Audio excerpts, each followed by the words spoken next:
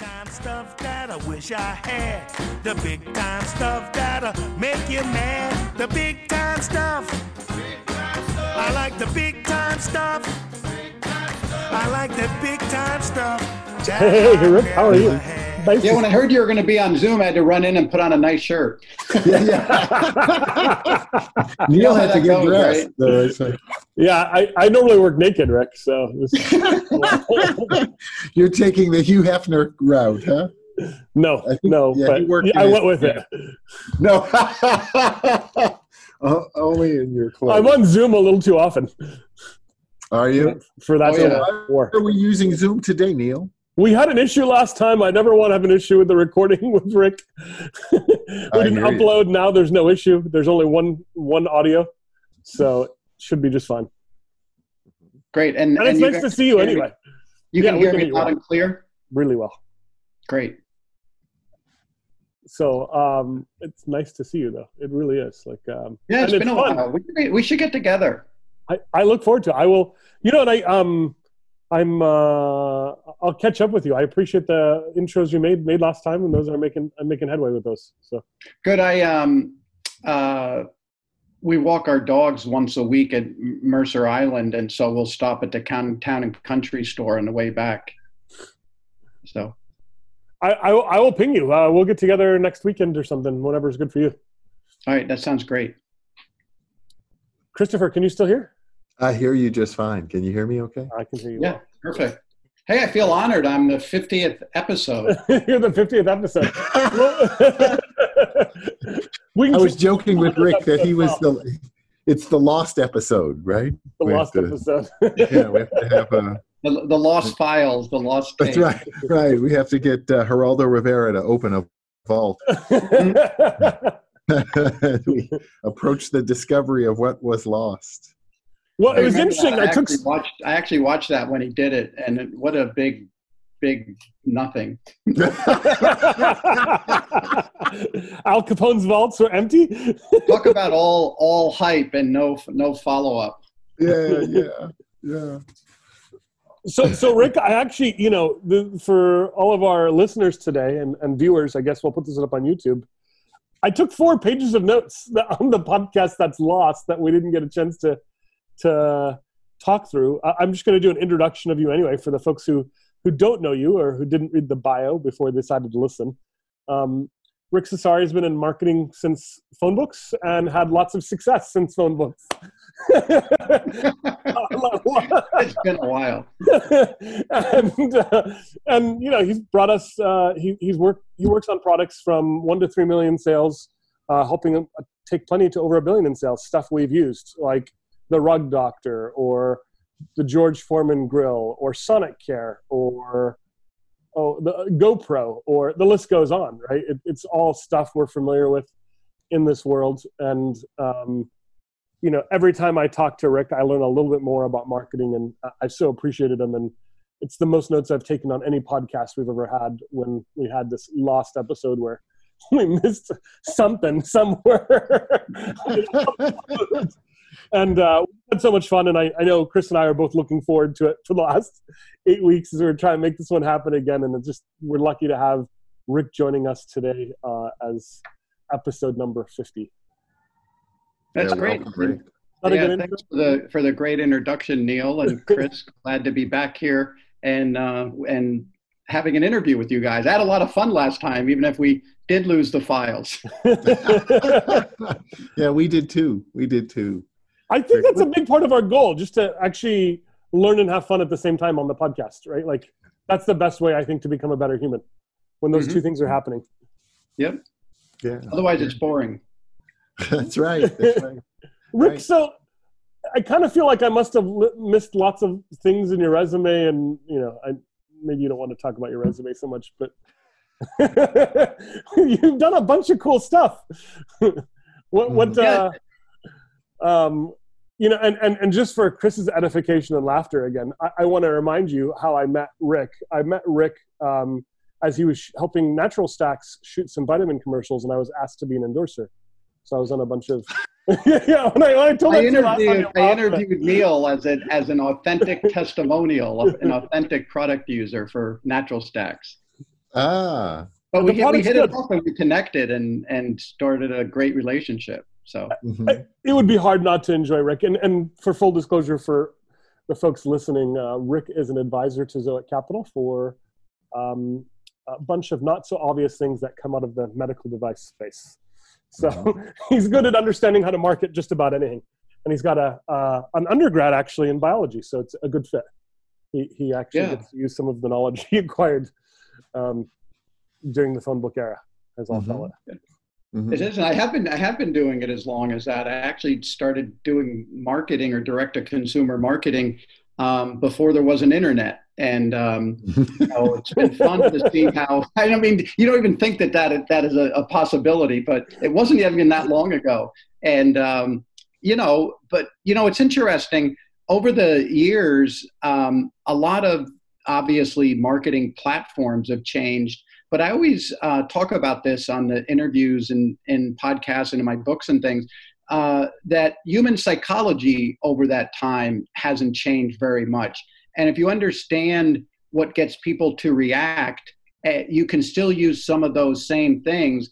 And, the technology, the delivery platform, there is the thing that's different, and how to use those different, I guess, hot buttons or response things that work just with the new technology. So it's been fun keeping up with all the different new ways to market to people. I really enjoy it. I look at it as a challenge. So it's a lot of fun.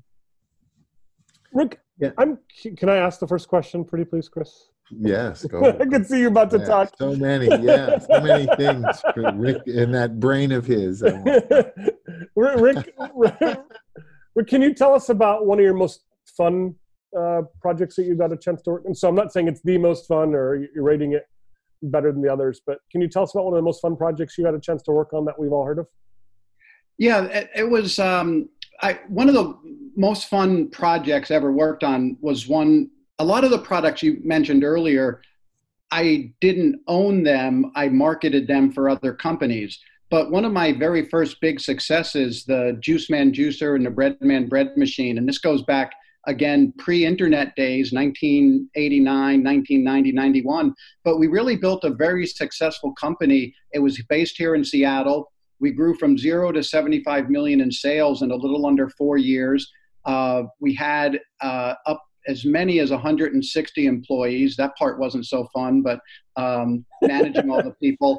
But it was really an exciting time because we were passionate about what we were doing. We were teaching the public how to consume more fruits and vegetables and grains and legumes. And we had a really high profile scientific advisory board. And I was very passionate about it. So that was one of the more fun projects that I was involved in. And also one of the more successful ones. And in 1993, we sold that company to Sultan Housewares.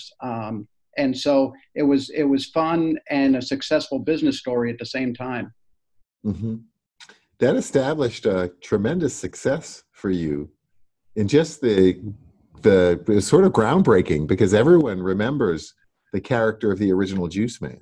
Oh yeah, Jay Kordich, the Juice Man. But you're absolutely right, Chris. I was doing that marketing. I had done other marketing before then for, promoting a bunch of various products and seminars. And I combined everything I had learned up to that point to make that business successful. And that was high profile enough that when we sold the business in 93, my plan was to just take some time off. And I did take about 6 months off, but then I had people starting to reach out to me that said, hey, we want you to help us market the way you did with the Juice Man. And one of the very first companies that reached out to me was Optiva Corporation based in Seattle. They're the makers of the Sonicare toothbrush. And so I kind of got into the agency business accidentally just because of people wanting to, for me to help them market the way we had marketed successfully with the Juice Man. And it's interesting. One of the things we did with the Juice Man would be considered what we hear a lot about today, content marketing. We had our own newsletter. We had a scientific advisory board. We had a very large customer service staff to answer questions. In addition to selling juicers, we sold lots and lots of books on natural health and juicing and things like that. So we were very much into content marketing before it became a thing to do. Before it became a category. Yeah. But also, again, you found these iconic, even the characters from George Foreman to, Billy Mays, and just really fantastic the way you constructed the marketing approach. And was that something that just came out organically, or after your success with the Juice Man, did you kind of see that as a formulaic approach you could use? Yeah, actually I did. And I really enjoy, and I've had success without a recognizable spokesperson on a project, but I've always found that if we could get the right spokesperson that fit with a product, it opens up the marketing a little bit more. You have somebody that you can promote through PR or a spokesperson, and people respond to that. And so I've always, like you said, working with Billy Mays and with Jay Kordich and with George Foreman, there have been some other ones. It really opens up the amount of marketing you can do by getting them as a spokesperson in different places. So I've enjoyed doing that. I always look for a spokesperson when I'm working with a product or project. You can't find one every time, but when you do, I think it's an advantage. Do you do that even on the golf products that you help and work on? What's that? Do you do that even on the golf products that you help work on? I know you take on a lot of different golf products as well. Yeah, yes. And, we look, my preference is somebody who actually uses the product, is passionate about it, because that comes across, that authenticity. But if sometimes you have to say, okay, we have this putting trainer, who's a good putter, who's the putting coach for Jordan Spieth? So we will hire that guy to be the spokesperson, because if he can teach Jordan Spieth to putt well, then he can teach the rest of us. So we look for kind of connections like that make sense when we're trying to find a good spokesperson. Mm-hmm. Yeah.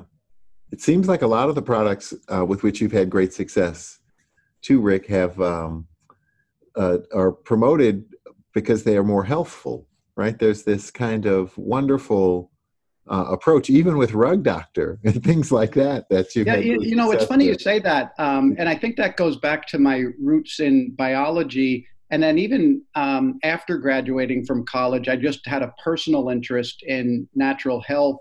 And during the time of the Juice Man, I actually met up with the founder of Bastyr University, Joe Pizzorno. His wife worked for us.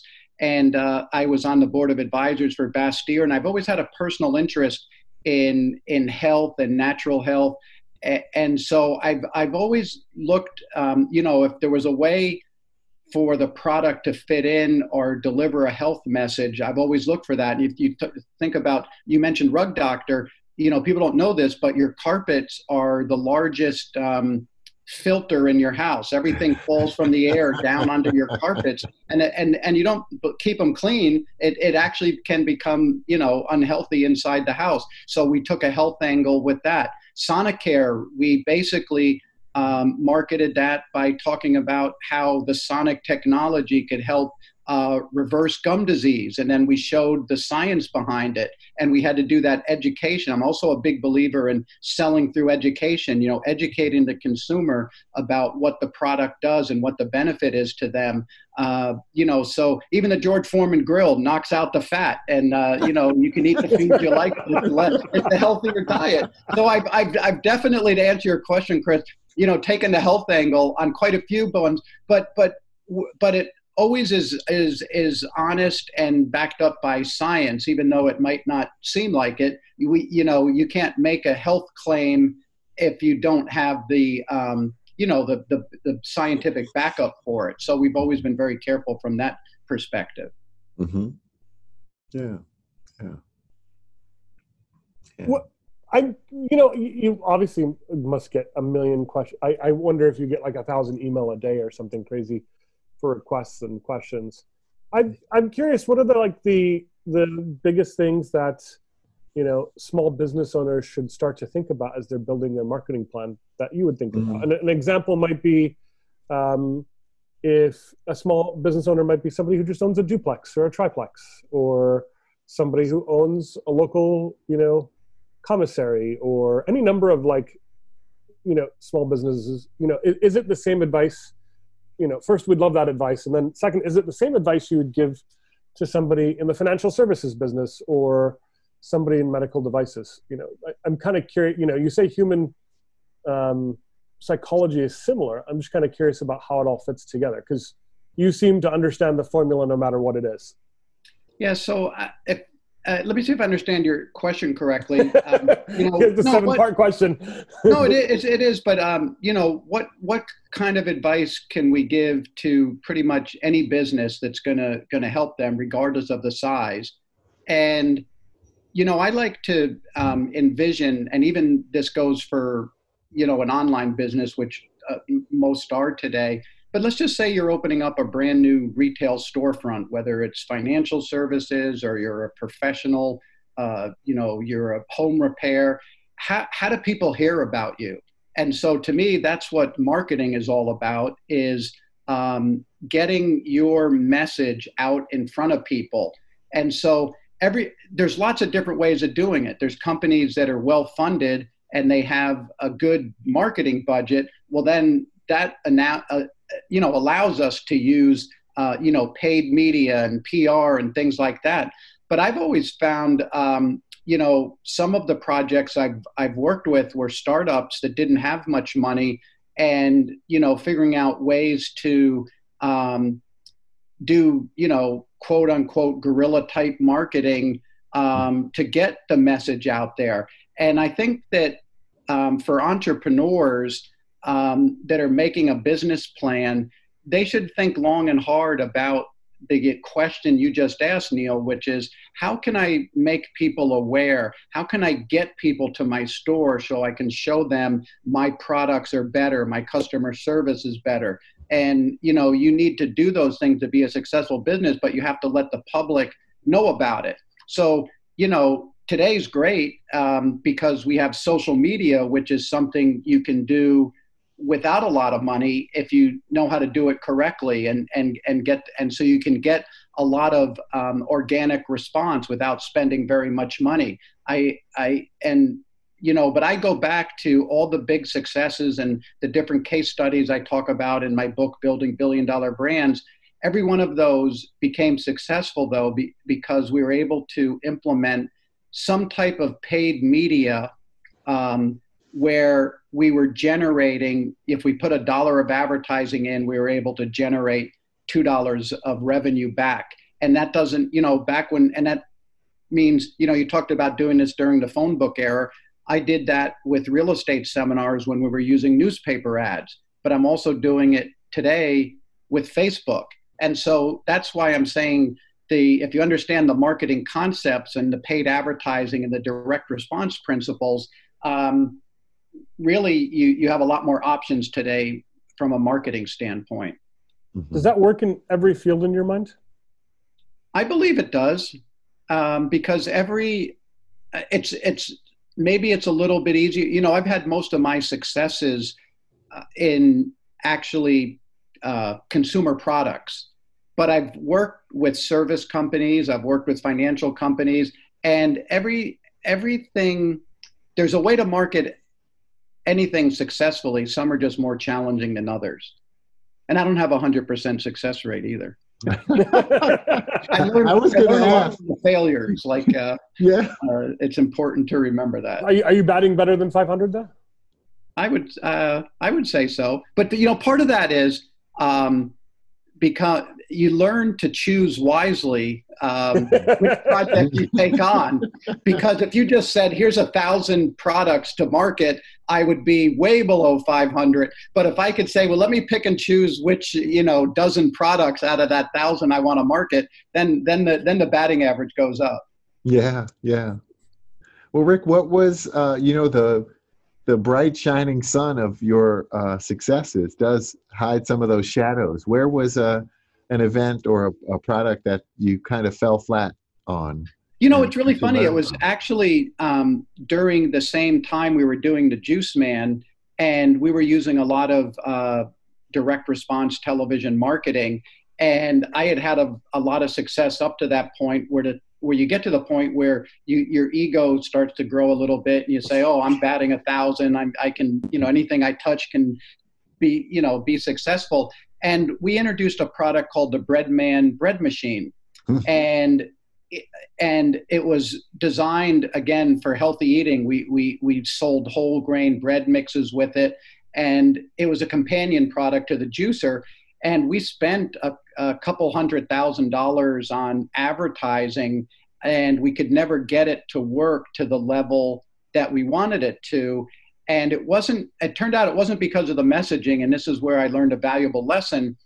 We basically, you need to build a financial pro forma, at least I do, before I work with a product, to see how the numbers are going to work. And then that shows you how much you can, spend on marketing and still make a profit. Well, the difference was the juice machines we were marketing had a 4-to-1 markup from our manufacturing cost to the retail cost. The bread machine had about a 2-time markup. And basically there wasn't enough margin there to do the type of marketing we were doing. But I didn't really realize that until I went back afterwards and analyzed it and said, hey, that's another aspect of marketing that, in addition to messaging and the creativity and the different channels you're marketing through, you need to really look at things from a financial perspective to make sure the numbers work before you introduce a product. I'll give you a great example everyone knows about. Why is Starbucks coffee so successful? Do you know how much margin is in it's massive. It's got to be massive.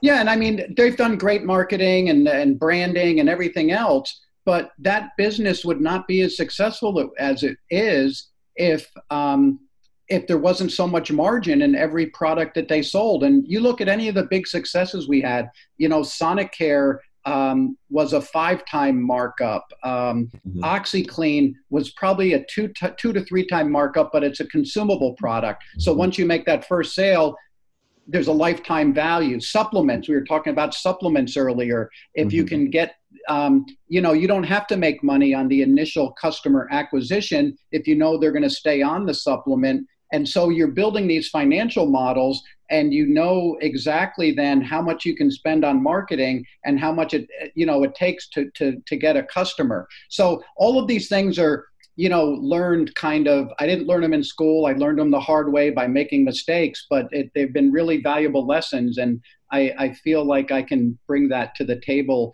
with most clients nowadays. Mm-hmm. Is that true? I know you work with, you've got a business in consulting for Amazon sellers, right? Well, I work with some Amazon sellers, and that really stems from some of the speaking I did, and I spoke at an Amazon conference called the Prosper Show, and I probably got about a half a dozen large Amazon sellers, and learned I didn't have to be honest with you at the time. They were looking for someone who knew a little bit about branding, and I was happy to do it because I didn't know anything about Amazon. And there's a great example of, at least with consumer products, 5 years ago, I wouldn't talk much about Amazon. Now I feel like Amazon is so dominant and so much a part of the way people order, especially with what's going on now with COVID and everything else, that you need to launch your product on Amazon as well as your own website. And there's people that Amazon is a interesting platform, and there's people that know how to market on it better than others. And so that's something I don't have that skill set, but I know people that do have the skill set to do it very well. They've been doing it a long time. Mm-hmm. Do you look for those same margins? Because it seems like the stuff I'm buying from Amazon must be just razor thin in terms of margin, see, that's the right? difference. And it's actually, it reinforces my lesson, because I've had several people that had successful Amazon businesses come to me and try to build an off Amazon business, but they can be successful on Amazon with smaller margins because Amazon does all the marketing for them. They just have to either, one, be the lowest cost product, or B, differentiate their product, apart from the competition. And, based on the Amazon fees, they're doing the marketing for you. So you can market products on Amazon that you necessarily couldn't do off of Amazon. Mm. I hope that made sense. Yeah, Chris, you can go into the t-shirt business like you were thinking. We just learned. T-shirt, there's been some big successful t-shirt companies. Neil, only if I can have you as a pitchman, Neil, when you put down. You have to wear it on all your interviews and all your. Done. Right. I was trying to think of something that's the opposite of a business you do today, Chris. That was how I came up with t-shirts. Yeah, no, I know. There's a lot to, the marketing. We're talking about the surface level stuff, but, you talk about a financial services or a service business, and I always spend a lot of time also then looking at, what's the unique selling proposition? What differentiates one financial service business from the next? And, you need to kind of find that, because otherwise it's really hard to develop a marketing message if you're exactly like your competition. And so we always try to develop some type of unique attribute or differentiator whenever we're working with a company or a service. Sometimes it's a new product, and you don't, a new product and that's just better, and you just have to call out those benefits to people. Mm-hmm. It's interesting. I'm starting to take notes again. You don't have to take notes, Neil. You can just call me, and both will work better. Starbucks. We can meet for coffee and ask me all the questions you want. No, I actually did customer discovery calls kind of as a result of our conversations, right? Like yeah, and that's great feedback. And as far as talking to your customers and hearing what they have to say and what they like about you, what they don't like about you. And that honest feedback is a great way to improve any product or service that you're doing. Mm-hmm.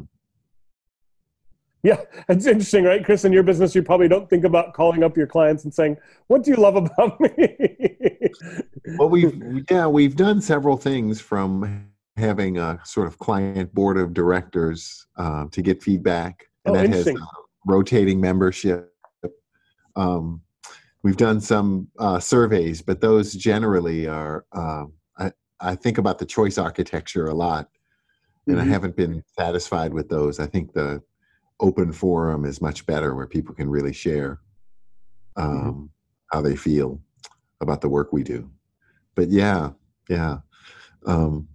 Rick, any of the ideas you have in reaching out to audiences fail to translate in your imagination? You talked about new products. What's one that you felt, even with the markup, let's say, had a great potential runway and had the health benefits, but it seems like you couldn't land the punch? It couldn't connect to the intended. You really love George Foreman, don't you? Yeah. I just want to say the fact that you picked George Foreman, what a great thing. I mean, I would never in a million years. And the funny part about that, Chris, I never have thought of him as a great pitchman, but my God, he turned out to be the best. Yeah, and the funny part about that is, and I'll get back to your other question in a minute, but if there was another heavyweight boxer, they wouldn't have been a good spokesperson. It wasn't just because he was the heavyweight champion of the world. It was his personality as well that came through. And when people saw how he was, that they just were attracted to him. But, the funny part was, and I'll show you, some people's mentality out there, they would over the years, they've tried to pair up other boxers with products, and they just have been miserable failures. Like, and I don't, Evander Holyfield or Mike Tyson or Sugar Ray Leonard was pitching a hot dog maker or whatever, and it was so obvious, blatant, that it wasn't a good fit. And it just really happened that George's personality was just a good fit for the product because he really enjoyed eating hamburgers. Yeah, but I've had lots and lots of if we use baseball analogy, lots of strikeouts, lots of singles, lots of doubles, type of thing. I always talk about, you guys, the home runs that everyone's heard about. And sometimes, it's a combination of the marketing and the message, and then also just that there really isn't the market for something that you think there is when you start marketing the product. And I'm trying to think of some of the ones. I always like banish the losers from my mind. Well, but even sometimes, Rick, you guys have worked with things that didn't seem successful at first. I can't remember, what was it, the Lean Mean grilling machine before it became the George Foreman grill? Oh yeah, but that was more of just a repositioning type of thing. It was actually the background on the George Foreman grill was that it was an existing product. It was called the Fajita Express. And the reason it was designed that way, the slant, was that you would set it on the edge of a table, cook hamburger meat in it, scrape the meat into the taco shell, and that was supposed to make your cooking easier. And obviously we took that same product, and that's what turned into the George Foreman grill. We just did a little repositioning. And the funny part is, in my book, Building $1 Billion Brands, I talk about, 5 things for building your brand is, what's your USP, what's your positioning, and that means like where's your target audience, or what's the niche or category that you want to be successful in. There's a good book I tell people to read all the time called The Blue Ocean Strategy, which talks about that when you're a small business, and this is applicable for any business, where's the market that you're going after? And then that helps tailor your marketing. And you should always look for where there's a market niche that doesn't have a lot of competitors in it, or one that you can approach differently. And the best example of that one is the GoPro camera. I mean, here's a guy who invented a camera in his garage, and he was up against Sony and Panasonic and Kodak. But his niche was action or extreme athletes. And he developed a camera that you could wear on your wrist, take pictures of yourself while you're surfing, because he was a surfer. And he dominated that niche and then just expanded from there. So that's a really good example of a product fitting into a specific category. He wasn't trying to be a product. How does that work? The only bank, I'm trying to think of banks for whatever reason. Bank, I have no idea, Chris. Yeah, just go ahead and give me the dirty look now. This is okay, Neil. Umpqua Bank is really interesting because I feel like they've positioned themselves really much different than every other bank I've ever seen. And I feel like they were carving niches out because, they had independent music, and, when the store closed, you could go hold a party there, an event of some sort for your club. You could do all sorts of different things in an Umpqua Bank that made them so community oriented. Yeah, I don't feel like they were differentiating themselves from the competition in massive ways, right? And their AUM grew substantially as a result of it. Yeah, sometimes you have to be creative about that. I mean, if you're in an industry, and again, financial, insurance, you're a doctor or whatever, how are you going to differentiate yourself? And so one of the things I like to do is like, you look at what other doctors are doing or other banks are doing, and you say, what can I do different that's going to benefit the consumer? And, it can be as simple, the story of Zappos shoes, that basically the online shoe store, shoes are a commodity. What the heck can they do different? Well, one thing they can do different is be the best customer service ever, whenever you deal with them. And I know that's doesn't sound, sexy or exciting, but I'll tell you what, that can be a real differentiator. I tested it. Just treat people like people. And imagine that. and yeah, instead of a number or whatever, and people will respond to that. It's amazing sometimes the simple solution that you can come up with. So what should be, this is really strange that I'm even asking on behalf of Bank of America, but what should Bank of America be doing to differentiate themselves, right? Like I'm sure, when they're advertising, they're segmenting to, African Americans or Native Americans or Asians or, Caucasians. But I see that in some of their advertising, but what does a behemoth do to differentiate, when they've got so many different products? That's a do those behemoths call you, or are they too big? I can't give you a magic answer off the top of my head on that. I mean, I'd have to look at it for a little while. But I just finished a really good book, and you guys might have read it already. And actually, I stumbled upon it accidentally. You were talking about golf earlier. I was out playing golf at my club, and there was a foursome in front of us.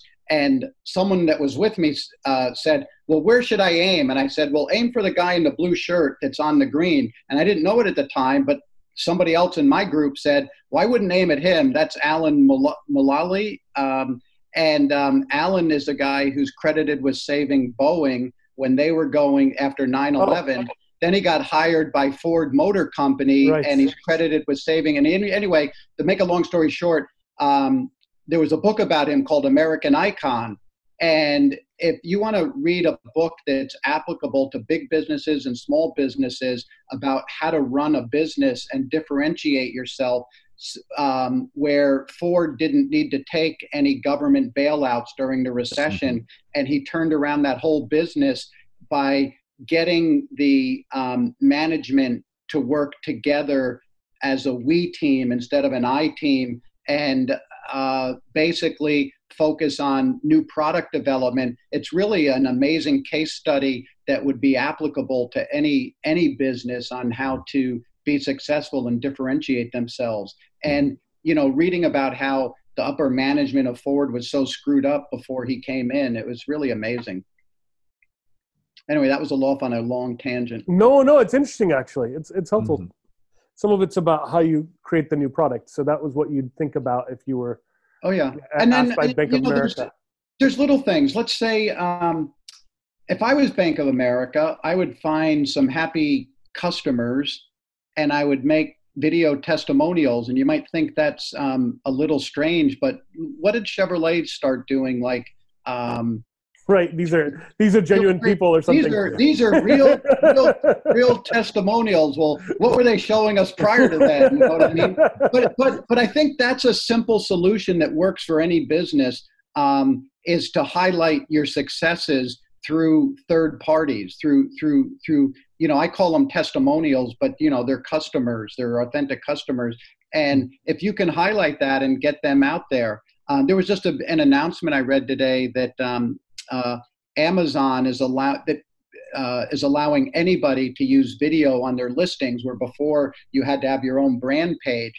And I think utilizing video in your marketing is really important. I talked a lot about some books, and I love to read, and I know you guys probably love to read, but a lot of people today don't read very much. They get their information through video. And so if you can present your messaging in the form that people are consuming it, you're better off. And so you might have the most beautiful website with all this great information on it, where maybe a 1 or 2 minute video at the very beginning is the secret to drawing somebody in. So I'm a big advocate of using video as well. Yeah. Neil, you ready to do your TikTok promotion? Yep, there you go. Well, here's something about TikTok. I was just on a webinar, and they were asking me, what about TikTok? Is that a good marketing platform? So I started to do some research. 40% of TikTok users are 14 years old or younger. And so I don't think they have very much discretionary income. Well, that's 40%. That means the other 60%. It's a big number base. Yeah, it is. But again, I haven't heard of a lot of marketing success stories through TikTok yet. I'm not, they could be there, and I just maybe don't know. It seems more like brands, right? So there are some, but they just start off as individuals who then start to sell different things as if they're a brand. Like, oh yeah, and my feeling is, there's so many different choices with social media, and I would rather do one really well than 5 of them not so well. Mm. And you'll still be able to reach your target audience. Mm-hmm. Mm-hmm. So Chris, is it TikTok, Twitter, or LinkedIn for you? Twitter for me with financial stuff. Is it really? Those feeds, yeah. Those feeds are excellent. And of course, because you can, choose the feeds you follow. No, I meant which one do you think you'll start to market on someday? Oh gosh, what would I put for outbound? I think it would probably be the same. Yeah. Twitter. I don't know. We've had a Facebook page. We've done a few things there, but yeah. What about you, Rick? What do you see? For my I transitioned from having an agency to more kind of building my personal brand, and I've had more success through LinkedIn and YouTube. And obviously I say YouTube because of my video background. I'm able to make a lot of YouTube videos and marketing videos. So those 2 channels have worked well for me. Mm-hmm. Facebook, not so much. Hey, yeah, that's a great book. Where'd you get that? About 10 copies. Video Persuasion. I'm going to have to update it. There's already things that are out of date in there. That's interesting. It's LinkedIn. Why not Twitter? I mean, I know I totally makes sense. Just choose 1 or 2 and be great and dominate in one place. But why not Twitter for you? I'll just be honest with you. I'm just haven't marketed very much through Twitter. I'm not saying it's not a good platform. It's just one that I don't have a lot of familiarity with. Mm-hmm. I do want to mention, I think, Neil, you met a friend of mine, Jason Boyce, who's a really good, Amazon seller. I sure did. He and I finished a book called The Amazon Jungle, The Truth About Amazon and Selling on the World's Most Perilous E-commerce Platform. And that's being published by a publisher out of New York called Morgan James, and it'll be out October 15th. Can we get any pre-release copies to share with any of the audience? Yes, I will make sure I do that. So email Chris Idell or I in the first week. Give us your best sentence, and we will send you a copy. We're getting some advanced copies probably in the next 30 days to use for PR. So I'll make sure I'll send you guys some. I love it. I love the title. The most perilous e-commerce platform. Oh yeah, and it is. Well, we start out the back cover. Amazon is not your friend. I mean, if you're a consumer, I think they are. If you're a seller on Amazon, they're cutthroat, and they'll, the minute you're successful, they'll knock you off and with their own brand. And so we go through all the dirty tricks that they do. And what's interesting is really a survival guide for third-party Amazon sellers. Mm-hmm. I'd prefer to buy on Amazon now. So when I found my router cheaper through Linksys. It's a Linksys router. But I bought it on Amazon for $10 more because I was like, Amazon's going to care more about me than Linksys. I'm a longtime customer of Amazon. Linksys doesn't care. They do. And so the book was written from the point of view for the consumer. Amazon's awesome. But if you're a third-party seller on Amazon, they don't treat you so nicely. So that was coming. There's over 5 million third-party sellers. So we wrote it from their perspective. You're going to sell this book on Amazon, of course. Of course. well, Amazon, and other places. And other places. If you Google books about Amazon on Amazon, there's dozens and dozens and dozens of them. Well, and so will Amazon be the biggest outlet? Funny enough for your book, probably. Yeah, probably. It's great. For any book, just about. So. It's a great irony. It is. Yeah, the balance just has continued to shift, right, from the vendors to the middleman. It wasn't always this way, but we had so many of the vendors who were in the olden days on the Walmart platforms, crying out absolutely. that they were squeezed and their margins were squeezed. And now we have, with the data capabilities and the online platforms, it can even just knock you off if you're not mindful. Is this the equivalent of Robinhood as a competitor to you, Chris? Robinhood, because it's such a different thing, has the right? Similar profile to TikTok, that 40% of the users are 14 or younger, so it isn't direct. But I do think it's fascinating to see them shaking up the financial services industry in a strange way. Mm-hmm. Gamifying. Yeah, the gamifying of the trading. So strange. Yeah, really. To grab the gold coin every time you make a trade and get a dopamine hit.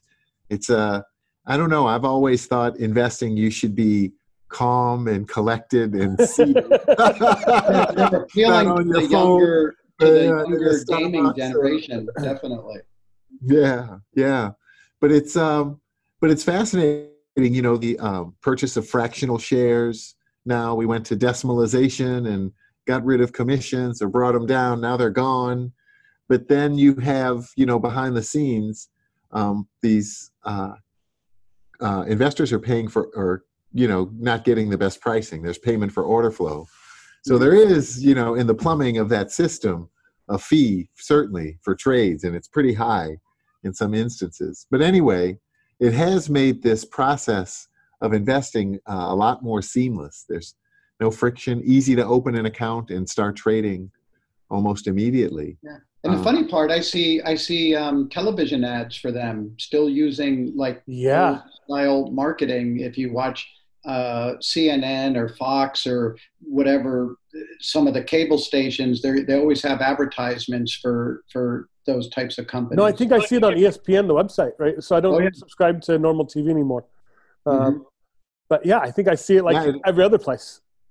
Well, it attracted a lot of online gambling too. It was very much kind of built in that model, in that mode, And just recently, it's sort of fascinating. Robinhood used to publish all the trades. They'd aggregate their trade data. Robinhood Trades would push this data out, and firms would also pay a lot of money for that trading data because they could then, now all bets are off. They could front run these clients. Yeah. If you saw that the average Robinhood trader, their biggest position is Tesla. It's got to be. Yeah, it is. Yep. Tesla, Netflix, the names. But even some very strange things like Jets, the ETF of airline industry stocks, the Hertz, the bankrupt car leasing company. Yep. Many of those things got currency on Robinhood where they wouldn't have otherwise been even tradable.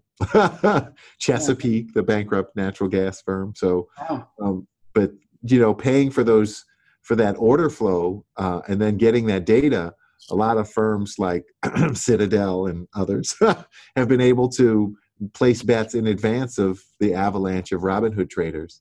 Is that kind of what's happening on Amazon as well? I guess, Amazon now does Amazon batteries, that seems to be the only battery I have in my house. So I don't buy Duracell anymore. I buy Amazon batteries. Yeah, and they're going to be called to the table here pretty soon by Congress or whatever. They actually were during Bezos' testimony, where they study the data, the analytics, and say, batteries is a good category. We should be in batteries, and then they place their listing so it's the first one you see when you look up batteries. So that's kind of an unfair monopoly, and I think that they're going to get called to task for that here pretty soon.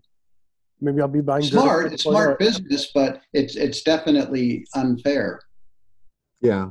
And I see that too, as we were talking about with the trading, that the data has allowed some an unfair advantage, and that's going to probably, it has to be addressed. I mean, in my world, if we were to front run clients or buy a position and then start to promote. Isn't that what high frequency trading is though? Get as close as you can to the servers, front running? Yeah. Yeah, it's been we've all the financial services industry has been in violation of their own rule for a long time. Yeah, they're always there. Everyone's always looking for an edge. How can I get an edge against the competition? So, right. This is great. So Neil, how's your businesses going? Good. We're happy. We're moving forward. About to awesome. Make a investment in an autism diagnostic business. We're pretty excited about that. Oh, really? Yeah. That's awesome. They're able to diagnose autism in 18 months and tell with sensitivity how high on the spectrum somebody is. And it's just a simple blood test. That's awesome. Yeah. So, getting a chance to work on stuff like that is pretty fun, right? Yeah, it's fun because it's a product that helps so many people or can help so many people. I have a client, I think I mentioned to you before, Max Apple. He was the founder of OxyClean. And he's getting older now, and he's doing a lot of philanthropy. And two things he's interested in. He has a autism nonprofit in Denver called Firefly that he works with autistic children. And then he's also starting another nonprofit to help solve the problem of homelessness on a more national scale. Devote. You tell me about that. Wait, did you tell him I want to have him on the podcast? Oh, I will do that tomorrow. I'm speaking with him tomorrow. I'd love to have him. Honest with you, I forgot about it. He would be a fun guest to be on the podcast. Mm-hmm. Yeah, he'd be a good time. Chris, is there any more questions we should be asking Rick before we go? Oh, there's probably millions of them, but Rick's... You want to come with one more before we end it? What's a phone book, Rick? Yeah, really. It's the thing you sit on when you want to be a little taller.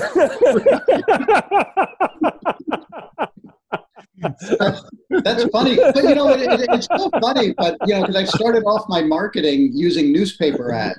And who reads a newspaper nowadays? And you've spanned many millennia in marketing, right? Yeah, it is. And I've studied, past marketing to see what worked back then that we would be applicable today. But I just want to say I really had fun doing the interview, and I appreciate you guys having me on, and would love to come back on maybe when the Amazon book's out. And we'd love to have you. Let me just tell you, you just let us know and we'll make it work. We'd love to have you anytime. Maybe we should try doing a double interview with Jason and I. That would be wonderful. Jason's really quite fun. Yeah, it'll be a good dynamic between all of us. That's cool. I saw this presentation. Sorry, there's one more kind of thought I had that is worthy just based on what you said. I saw this presentation on the origins of creativity. And I found it really fascinating. It was by actually the guy who started the healthcare practice at McKinsey. Really sharp guy. And Chris, I've mentioned him to you before because he's the guy who looks at all of the craziness going on in the Chinese market. So you might remember the reference. I wonder, advertising in the Egyptian time as the example. How far back do you go at looking at historical advertising to kind of learn from what was a big hit? Are you going back to the 20s or the late 1800s? I mean, you probably have. I'm just trying to get a sense of that. My expertise is a lot in direct response advertising.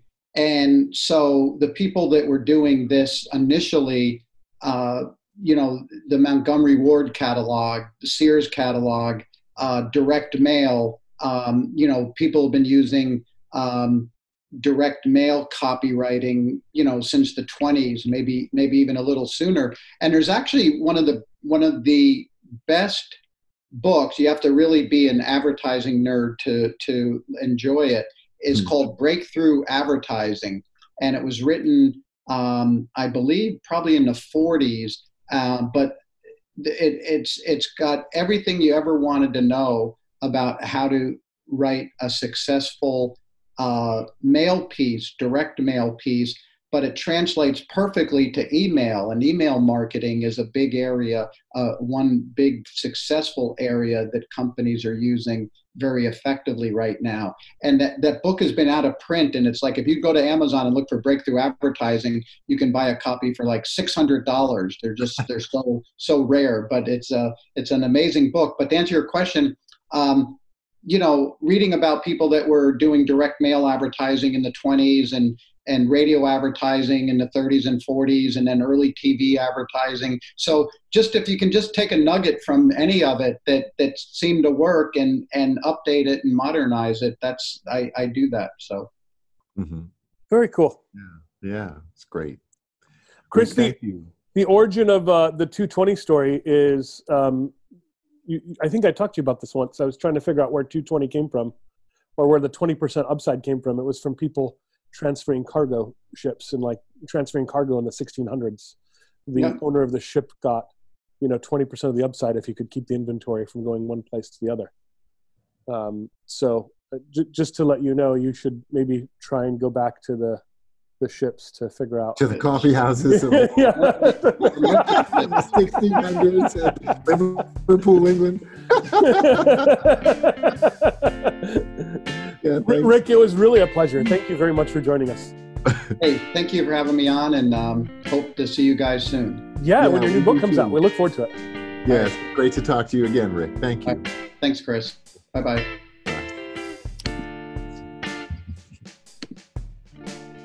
That guy's something special, huh? Oh, he's beautiful. What a guy.